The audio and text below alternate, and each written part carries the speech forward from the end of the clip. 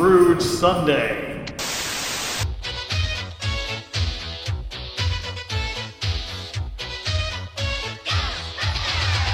Welcome back to the Advent Calendar House, the official holiday podcast of the 1830s London Time Tourism Bureau. We are counting down to Christmas in July, and it is the 5th of July. Oh, humbug! Oh, fascinating.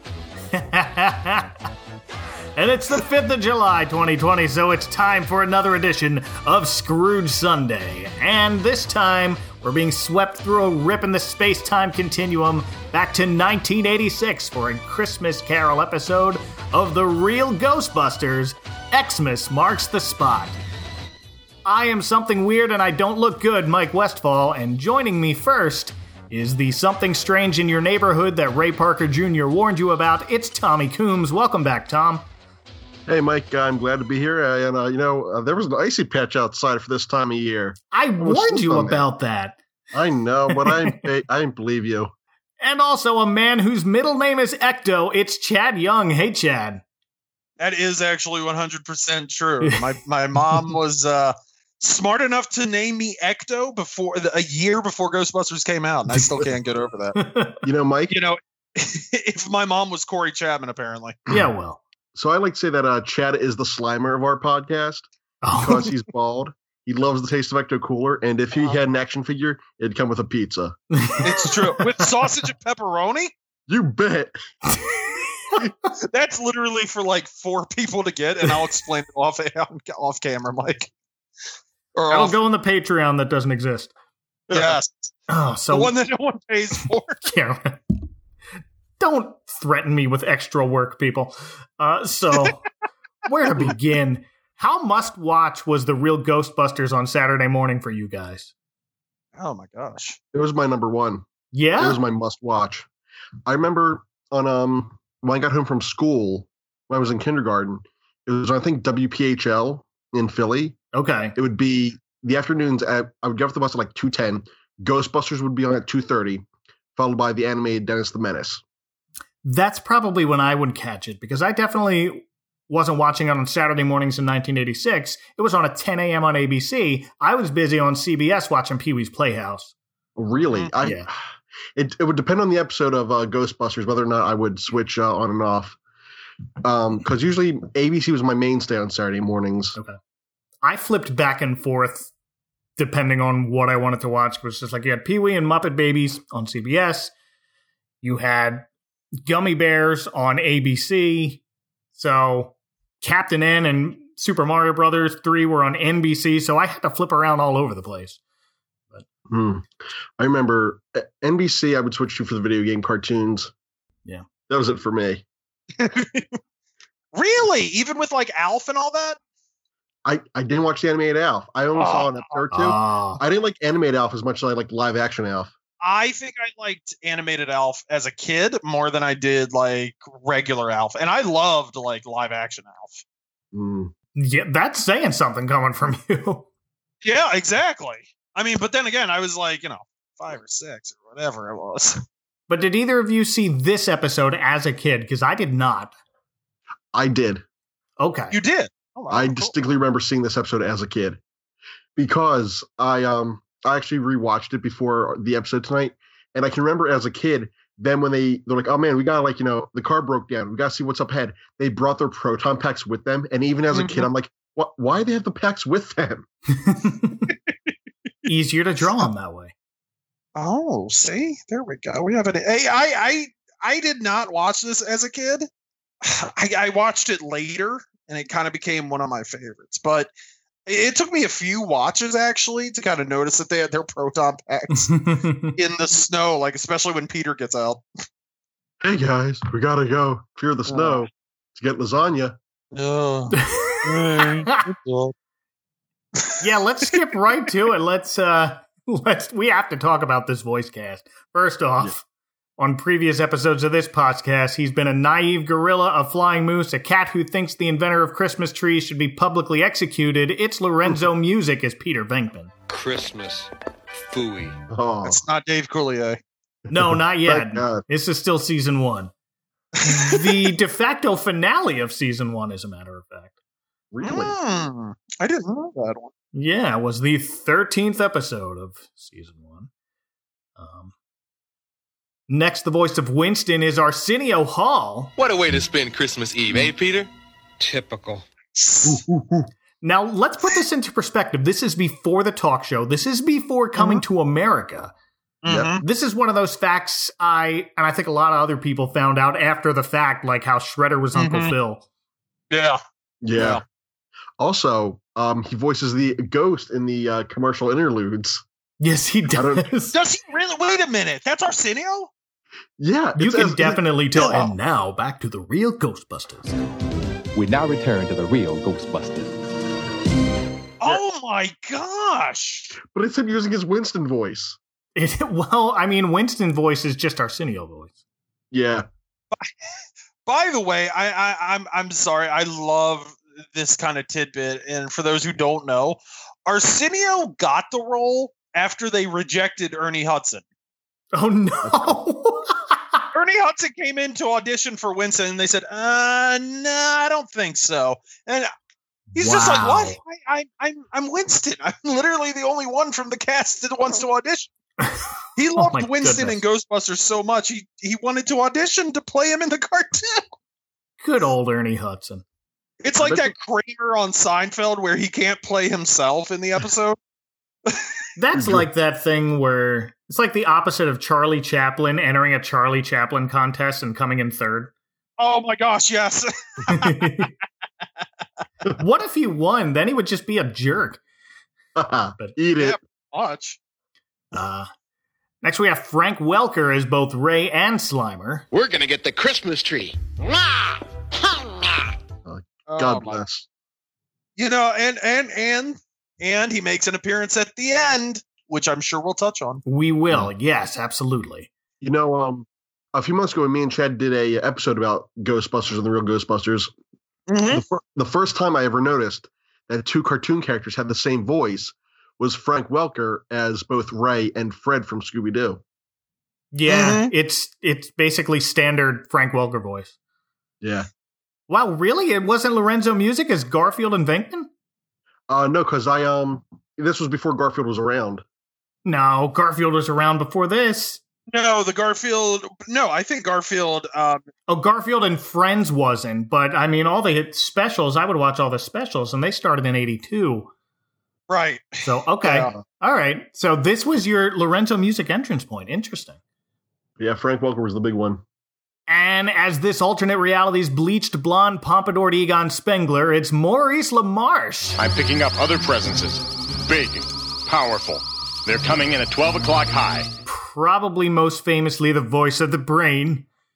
Mm. This is kind of sort of early into his voice acting career. I think it might be his second regular cartoon series after Inspector Gadget. I think so. Really? Yeah. And I think, Dennis the Menace too. Because I think that was around the same time being produced by Deke. Yeah, but I think Ghostbusters edges this out. But yeah, you're right, around the same time. Yeah. He kind of had a night, early on. I mean, you look at all the things that Maurice started off doing. I mean, my gosh, there are just voice actors now that would just kill for one of these roles. And I mean, he was able to get them all early on. Good It's for just him. incredible. Mm. In this episode alone, he's two other voices. He's Bob Cratchit for a hot second, and he's the Ghost of Christmas Present for a hotter second. One thing I was telling Chad is that we'll get to this later in this episode, I hope, but Egon was never more badass than he was in this episode. That's true. Yeah, you're probably That's right. true. And we'll get to a few other voices as we meet them. For now, let's get into it. The gang's driving home on Christmas Eve in a pretty heavy snowstorm from upstate New York after a job at Chad's house. Yep. My fault, really, guys. Sorry. Well, Winston's not a fan of working on Christmas Eve, but Peter's of the mind that it's just another day. Mm-hmm. And here is where Ray, who's behind the wheel, comes to a fork in the road he doesn't remember seeing on the way up. Kids, this is well before we had a map of the entire planet on our phones. So you either had to finagle with a paper map while driving or just get lost. Mm-hmm. You both started driving before internet maps too, right? Yep. Oh gosh. We were lucky because we had the MapQuest printouts, although I wouldn't leave within like a 20-mile radius of my house for like the first 2 years of me driving. Yeah. My friend and I used to go to like conventions out of state, so we would go to like Ohio, Pittsburgh, New Jersey and all. And if you can just imagine these easy trips that you would think are the easy, we had those internet printouts. We also had like the little, just the handwritten directions that you couldn't read, and and we get all cranky and angry because we're out of cigarettes too, which, I don't smoke anymore. But anyway, but yeah, no, driving without, a GPS. Oh my gosh.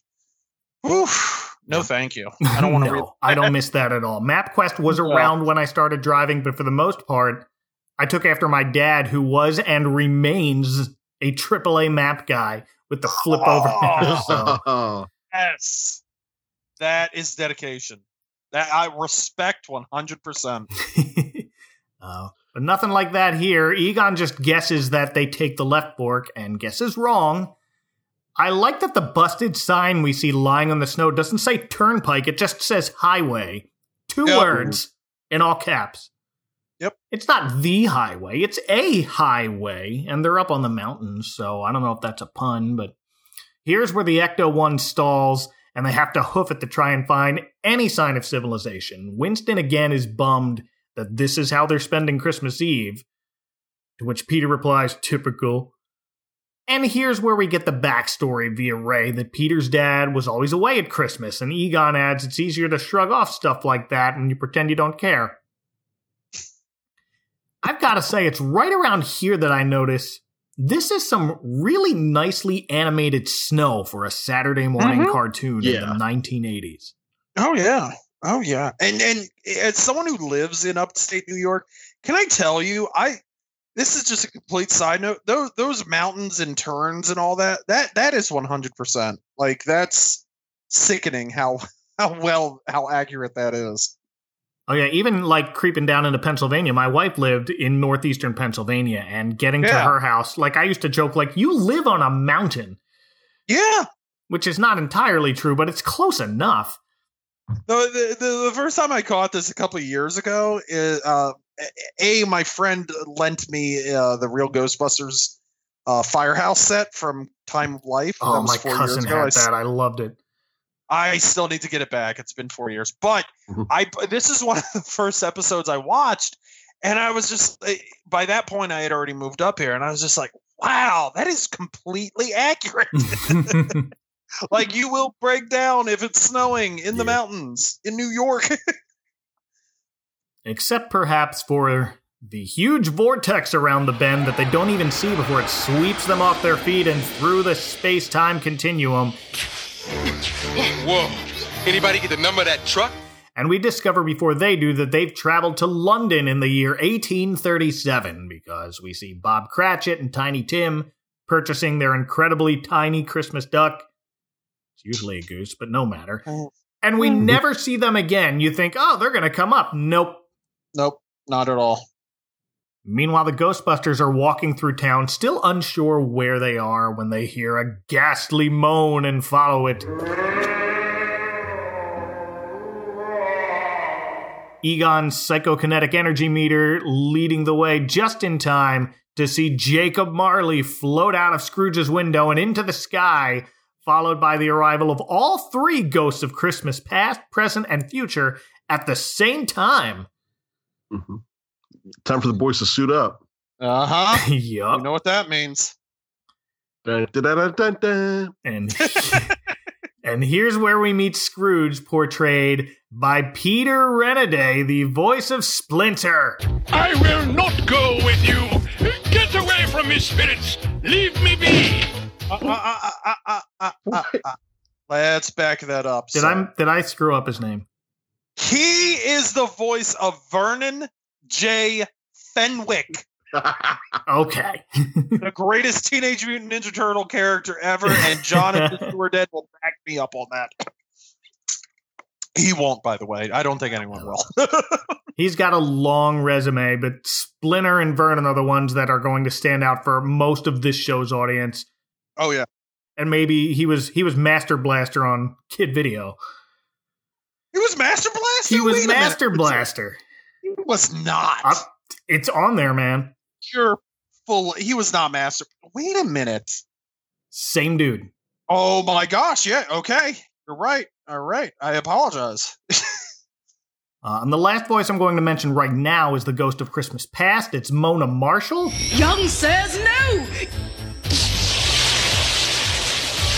You do him far more disservice than us. The current voice of Sheila Broflovsky on South Park. We talked about her. Who was she? She was one of the Glow Friends, too. She was Scuttlebug. But it's kind of an odd move to have all three ghosts show up at the same time. Did that throw you guys off at all? Yeah. Okay. I mean, it's a 20-minute, it's a 22-minute cartoon, and if this is how they keep it 22 minutes, fine. Not only that, they arrive like 15 seconds after Marley leaves. Yeah. Why don't they just come with him? Yeah, that doesn't really make any sense. Well, he's got to, do the warning spiel. Okay. I'll give you that. It takes several steps. It's a several-step process to redeem a soul. FYI, bro. But despite their warnings, the Ghostbusters bust the ghosts of Christmas before they have a chance to reform Scrooge. But he still does the old, I'm as happy as an angel, I'm as merry as a schoolboy. And Ray asks to use his phone because they don't know it's Scrooge yet. And as far as they know, they're just in a very quaint mountain town off the grid. Peter writes up Bill, and Scrooge at first is upset, like, you charge money for this service? If I'd known that, I would have dealt with it myself. I wanted to see that, by the way. I wanted to see how he would have handled that, too. Yeah, well, I think Ray did, too, because he's like, okay, then, Egon, let him loose. Oh, that's classic Bill Murray, by the way. Yeah. Oh, I'm surprised that was like a Ray line, not a Venkman line, also. You're right. Well, Venkman was talking something, because Ray's expression during this, before he says that, is interesting. Like, I think they were trying to hint that Scrooge's bit about there's more gravy than of grave sounded familiar to Ray, but he couldn't quite put his finger on it yet. Yeah. But before Egon can reopen the trap, Scrooge gets out a bag of money from under his mattress and pays them with a single mint shilling dated 1837.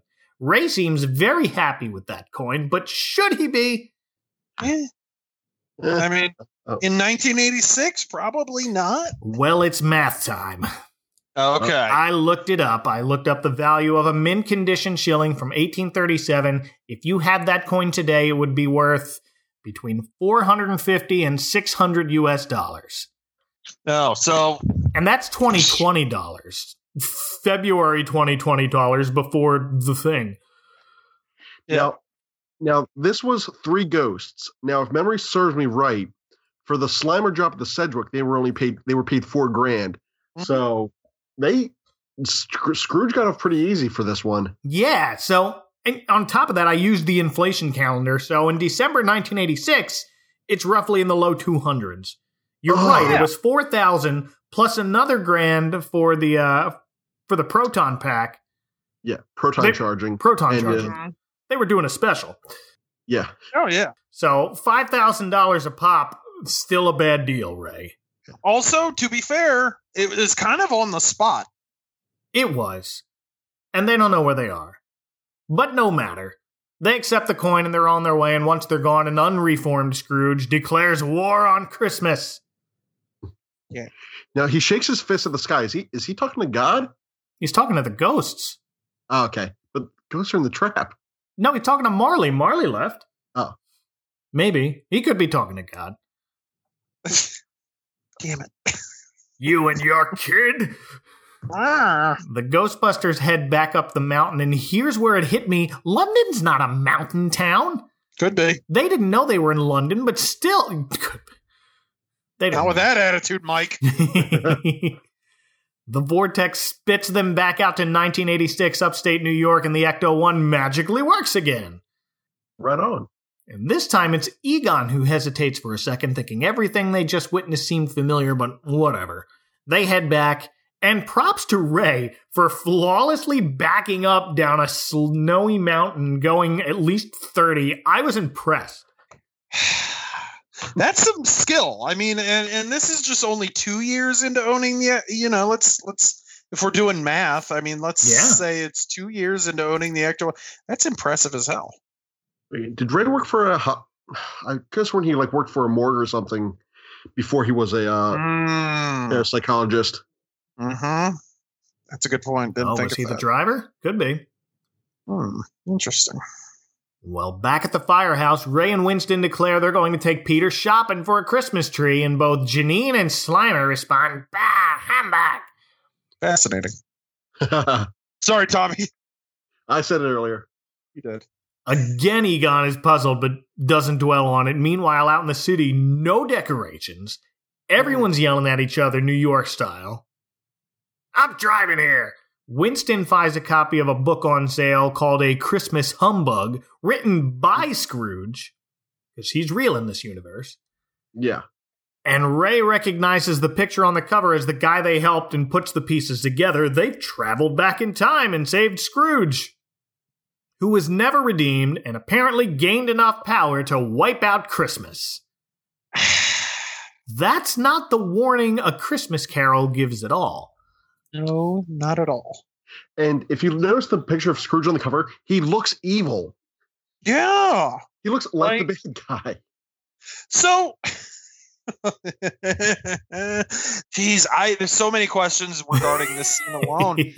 So did Christmas just not exist, or is Christmas fictional in this universe? No, they stopped celebrating it. They know what Christmas is, and they know that it's around this time of year, but apparently it's now the tradition to hate Christmas every December, even though it doesn't exist anymore. I don't know. Give it time. I'm sure we're going to reach that point in the real.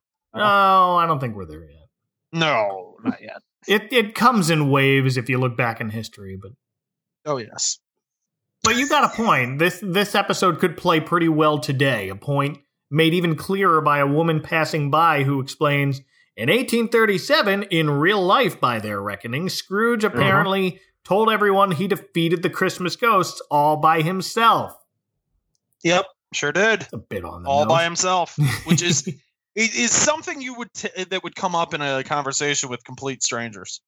Yes. Absolutely. Mm-hmm. The real Ghostbusters will return after these messages. Ghostbusters! It's the real Ghostbusters Firehouse playset. Figment, our firehouse is haunted. No way. Oh no! I've been gooped. Goes to the stadium. The real Ghostbusters, each sold separately, assembly required. Hey buddy, see anything weird? It's Tombstone Tackle.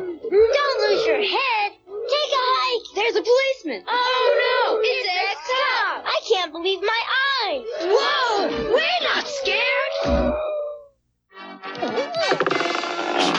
We now return to the real Ghostbusters. Well, they rushed back to the firehouse to stop Egon from dumping the ghosts into the containment unit, but too late! Right about here is where the Janine of this alternate 1986 unknowingly repeats Peter's sentiment of, so what, Christmas is just another day. But hey, that was different. Mm-hmm. Their plan now is to find their way back to 1837, but first they have to get the Christmas ghosts, and only the Christmas ghosts, out of the containment unit. Egon says it's possible if he rigs a hairline fracture in the unit and goes in to get the ghosts to meet at the right place at the right time, so... Sure. Gentlemen, this plan is essentially the final act of Back to the Future Part 2 meets Ant-Man and the Wasp. Wait a minute, is this before Yes. Back to the Future 2? Oh, yep. So wait a minute. Could be. Yep, I think we have a link here. So is this and my knowledge is a little rusty right now. Is this kind of the only time that they attempted to go into the into the containment center and just get one of those? No, but it might be the first. Are you? Oh gosh, you're right. Oh my gosh. I think it's like 5 times they went in the containment center, containment unit, and 5 times they almost didn't make it out.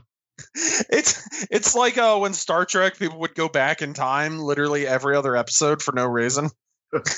Or was it the Next Generation? No, that was the first one, and 5 times they almost didn't make it back. Period pieces are easy, man. Yeah, no, that's true. I'll give you that. Well, only Egon's going in to get the ghost. The others have to go ahead back to the wormhole, and if this fails, they'll have to step in and be the ghosts of Christmas themselves. And Janine, now alone with Egon, agrees to help with cartoony pink heart eyeballs. I'll need your help. All right, Egon. Just as long as you know I'm doing it for you and not this Christmas. Bah humbug! Christmas. Humbug! Fascinating. Remember when Cartoon Janine had the hots for Egon, y'all? Yep. Janine says, just so you know, I'm doing this for you and not for you now. And then Egon turns his head, squints his eyes, and says, Christmas. And she winces at that. And it is the most badass that Egon has ever been. Yes. I love it. And honestly, I was texting Tommy beforehand. Like, it's one of the most... I don't know if this was on purpose, but you can see Harold Ramis kind of doing this in a movie. Oh, he would totally, yeah. Maurice LaMarche, nailed the Egon character. He did, because you know what? He made it his own take on Egon, but he kind of knew what made that character so endearing. Yeah. So, I mean, it worked perfectly. Absolutely. Yeah. Well, it doesn't take long for them to find their way back to the space-time continuum, Rip, and they're back in London, staking out Scrooge, who's already started writing A Christmas Humbug, and it's still Christmas Eve. I guess when you're inspired, you're inspired. Sure. Egon brings up points like, now keep in mind, it's Christmas Eve here. It's also Christmas Eve there, which means the clock is ticking. So they're also going by Bill and Ted's Excellent Adventure rules. Also before Bill and Ted, because that's an 89 movie.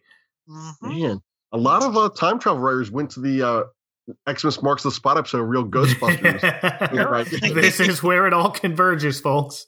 We found it. Some mountain in upstate New York is the center of the time universe. Chad.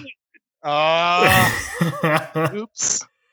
So I guess, but it can't be that far upstate if they're able to get back to the city that quickly.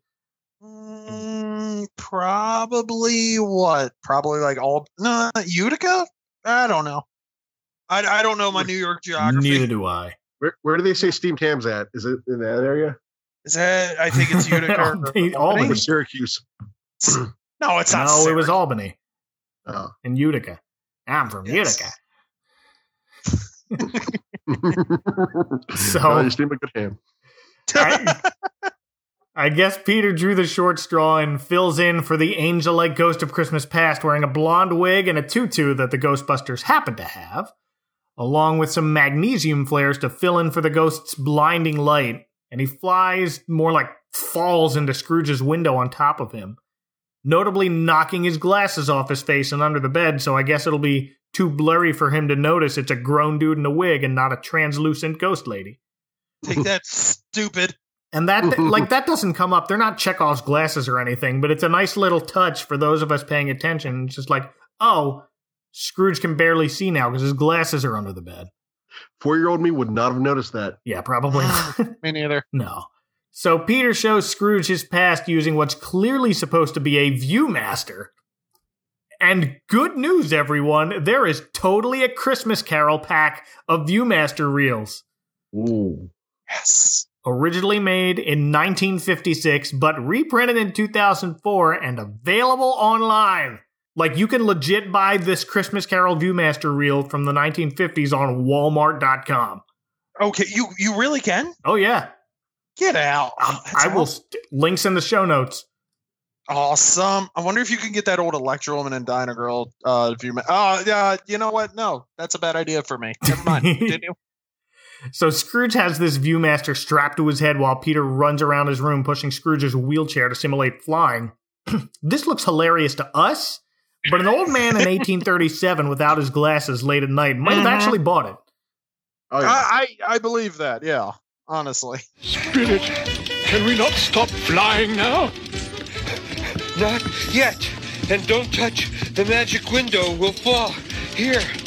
What do you see now? Why, it's the school I attended. Why, I grew up there. I was a boy there. This also seems like a very Bill Murray-ish in a like if he was to be yeah. like this. I wonder, like after watching this episode, maybe it's just me being speculative. Did Bill Murray see this episode when he signed on for Scrooged? Man, I wish. Wouldn't that be great? I don't think Bill Murray liked the show.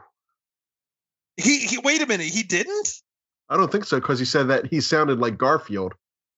Yeah, but then he went in. Then he was Garfield. Yeah, so we already talked about this, Morty. Morty, hey Morty, come on, come on! I've got some Ecto Cooler to drink out of a Dick Tracy.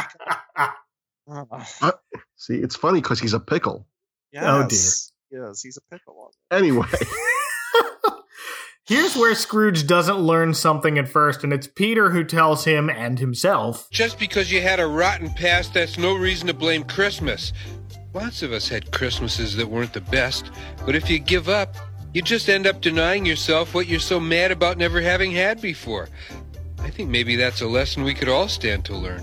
And then back in the 80s, Egon heads into the containment unit, warning Janine and Slimer to keep the portal open no matter what. As he goes inside, it looks like he's going on Space Mountain. Yeah, kind of. Now, Mike. Yeah. When he first gets in there, it looks like we kind of see the Ghost of Christmas Future, but that's not the Ghost of Christmas Future, though, is it? Mm-mm. No, I did note the Headless Horseman is in there. No? No, who did you say? Sandman. Oh, Sandman, of course. Sandman's one of the first few ghosts we see. Yeah. Nice. Yeah. Well, Janine goes upstairs to watch on a monitor, but the portal starts sucking in Slimer. He's holding on for dear afterlife while he has to keep the machine cool with the fire extinguisher. Meanwhile, Egon finds the ghosts he's looking for, but the other ghosts in the containment unit have figured out what's going on and gang up to try and follow them out. It's a quick scene, but they make it out in time, and Egon closes the unit before anyone else gets out. He has the Christmas ghost travel in his trap, and I guess they find their own way upstate to the time portal? Yeah, sure. They don't have another car, do they? The Ecto 2, maybe? Yeah, Ecto 1A? No. This is pre-89. What was the yellow real Ghostbusters toy? Highway Hunter? Yeah, that weird BMW. Maybe they had that, or that weird Ecto 3 plane or whatever it was. Did Janine drive to work? Maybe it was her car. Maybe. The Ecto 2 was the helicopter. Oh, okay, thank you. Oh, that's right. Was the go-kart. Yeah. 3 was that we?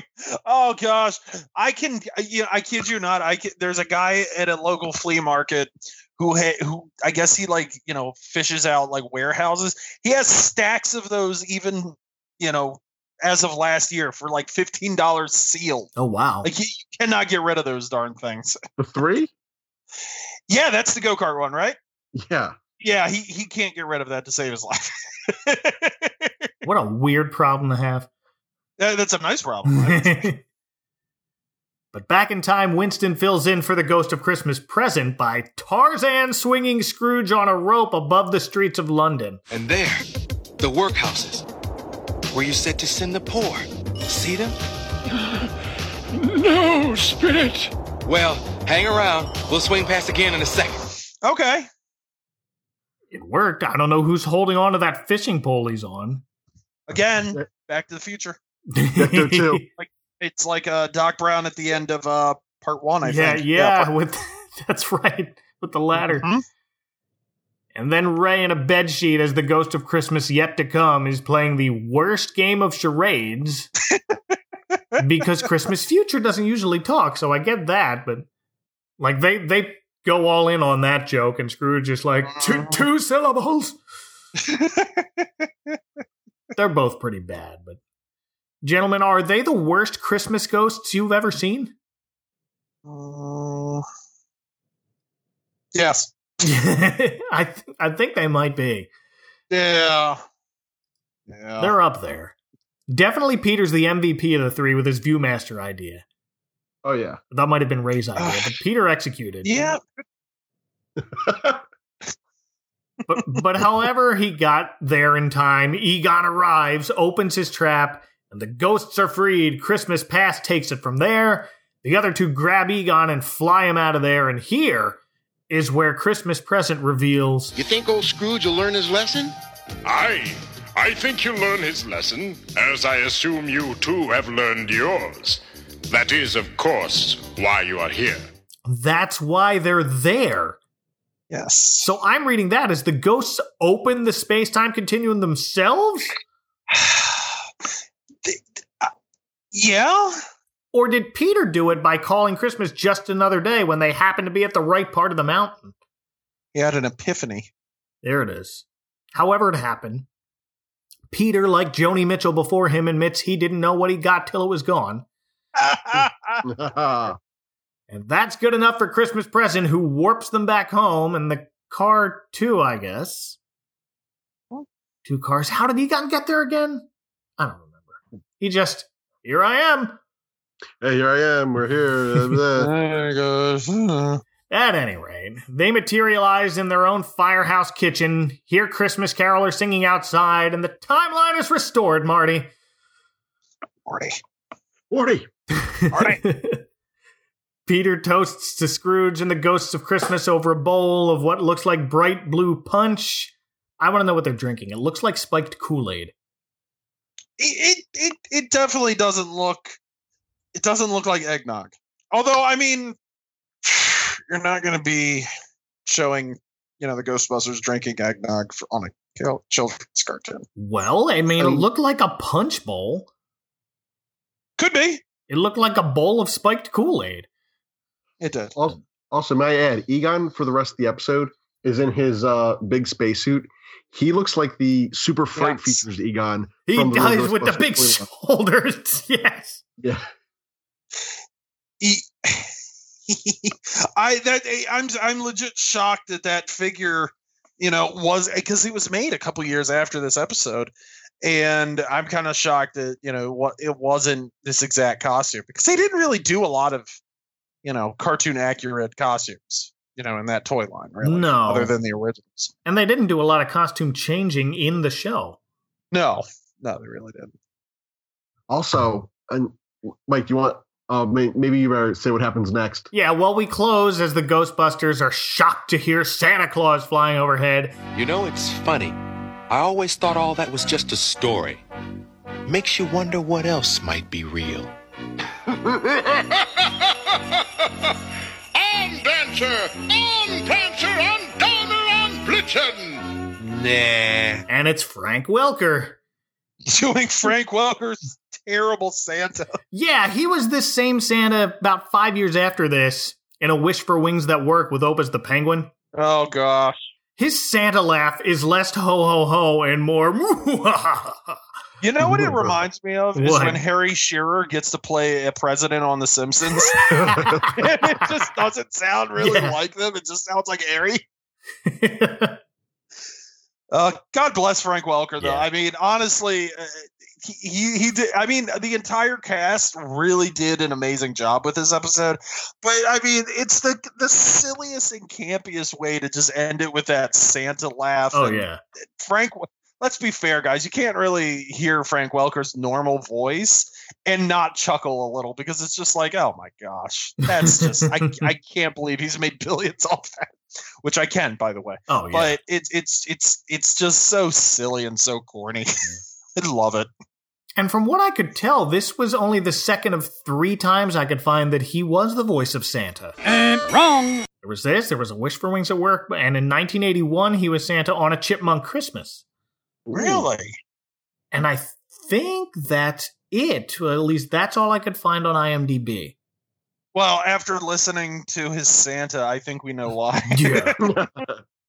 Sorry, Frank. And I say this with all due respect. I love Frank Welker. He's one of my favorites, but they probably could have gotten Maurice to do it. But Santa should not laugh like Megatron.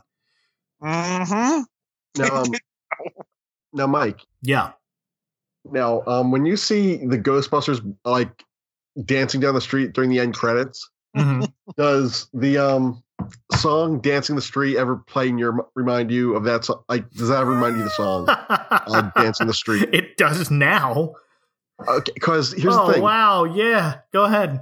On Channel 6 ABC on Saturday morning at the end of the credits, they would play over the song with that being like, your dance on Saturday mornings on ABC. Oh my gosh. Yeah. Oh. That's awesome. Yeah. And I always miss the song. It always made me mad because I like the Ghostbusters song. Was it the Mick Jagger and David Bowie version? No, it was. No. Was it Aretha Franklin? Okay. It was the original one. Yeah. I just remember the. See, I was watching Pee-wee. No, it's Martha and the Vandellas. Okay. Oh. Someday. Marty, I gotta watch it with the original bumpers. Well, Marty, come on! That thing, the Frizzy's news ad is gonna be on.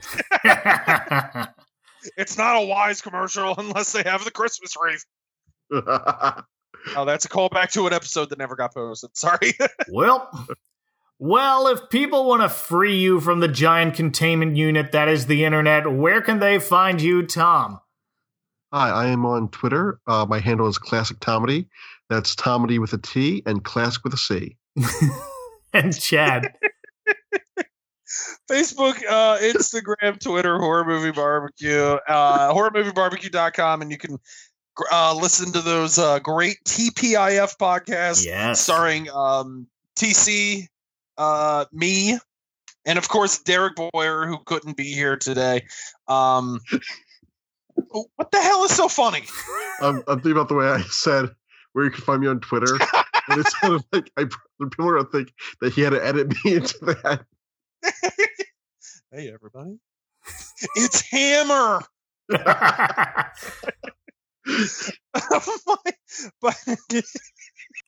Guys, thank you so much for coming on this one. Podcasting makes me feel good. I like that. Oh, always a pleasure, buddy. Well, you can find show notes for all the tangents we went on at adventcalendar.house and say hi to me on Twitter at adventcalhouse. Next time, we take a break from counting down to Christmas in July and rewind back to Easter. Until then, for Chad Young and Tom Coombs, from the depths of a giant space-time vortex on top of a mountain, this is Mike Westfall saying, beware of the icy patch. Hey, Tommy. Yep. Yeah. I hate to take over, Mike, but I got to do this because Tommy does this great. Okay. Take us out the TPIF way, Tommy. Oh. After these messages, we'll be right back. Yeah. I'm sorry, Mike. I could not pass that up. Good night.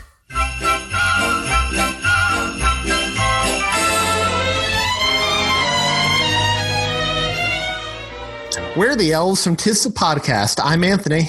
I'm Julia. And I'm Tom. And Tis the Podcast is a proud member of the Christmas Podcast Network. Join us each week as we rank, review, and discuss all your favorite Christmas movies and television shows. Sometimes we agree, sometimes it's a verbal brawl, but each and every week is guaranteed to be fun. Come join us.